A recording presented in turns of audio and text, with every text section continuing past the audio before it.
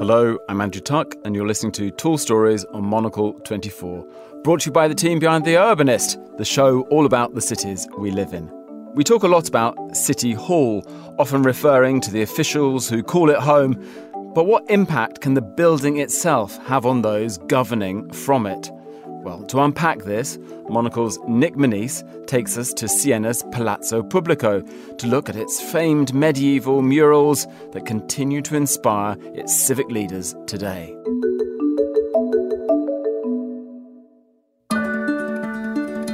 Siena, one of Italy's most beautiful cities. Set in a landscape of hills and valleys, it's home to an iconic central piazza, a famous horse race, and has been the setting of numerous films. For a long time, it was also the capital of one of the most prosperous states on the Italian peninsula, the Republic of Siena. Composed of the city itself and its surrounding Tuscan territory, existed in various forms from 1125 until 1555. Its most prosperous period came at the height of the Middle Ages in the 1300s, when, after throwing off the shackles of the church and an absolute ruler, it established a council of elected officials. Well, quasi-elected, but it was the Middle Ages, so it was a pretty decent attempt at democracy.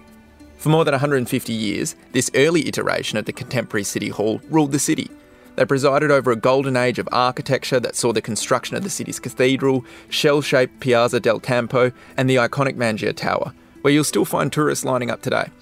The city also experienced something of an artistic golden period in this time too. And it was the Palazzo Pubblico, Siena's City Hall, where these two came together.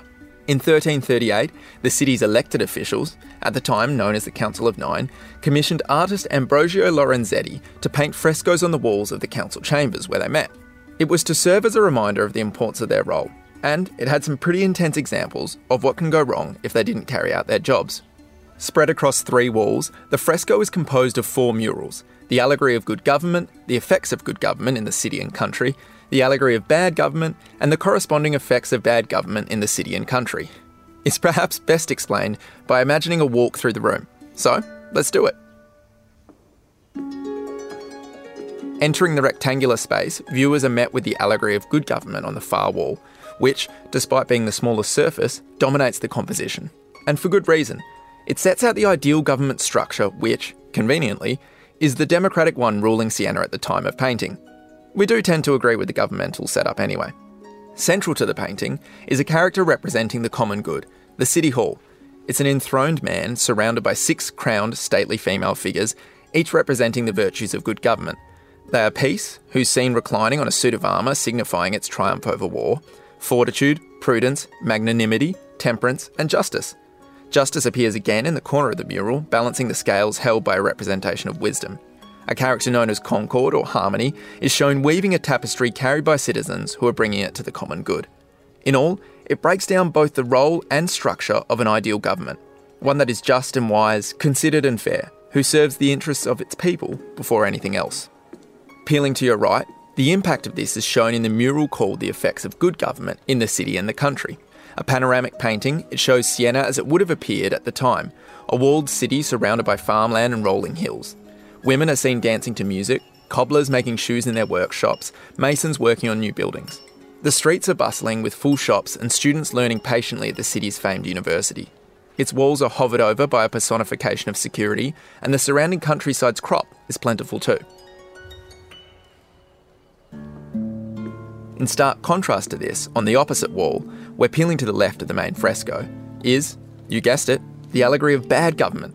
It's essentially an inversion of its sister painting. At its centre is a demon-like figure labelled tyranny. Enthroned, it's horned, fanged, cross-eyed and clearly bloated with corruption. It rests its feet on a goat, which at the time was symbolic of luxury and lust. Personifications of greed, pride and vanity fly above its head, and it's surrounded by characterisations of cruelty, treason, fraud, frenzy, divisiveness and war. As if to make its point clear, Justice, who features prominently in the adjacent painting, is bound at its feet, her scales lying broken on the ground. In all, it's a representation of selfish and cruel governments with no interest in the common good. And again, the consequences of such a city hall are shown on the final mural, with which it shares a wall. The effects of bad government in the city and the country. Again, Siena and its surrounding countryside, this time under tyrannical rule, are depicted. Death and destruction is everywhere, houses and small villages are on fire in the farmland, trees bear no fruit, and what should be cultivated is left barren. Within city walls, assassination, violence and poverty reign supreme. Buildings are falling apart and gangs assault citizens who dare to venture into its lawless streets.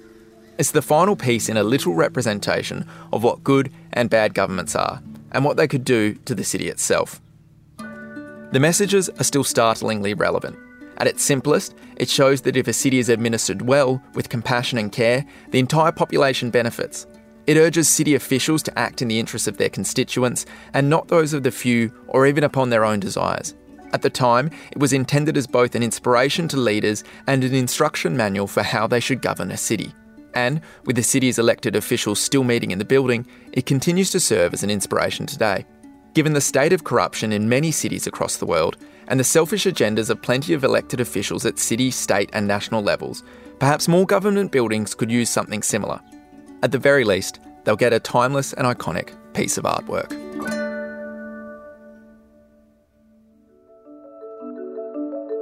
You've been listening to Tall Stories, a Monocle 24 production.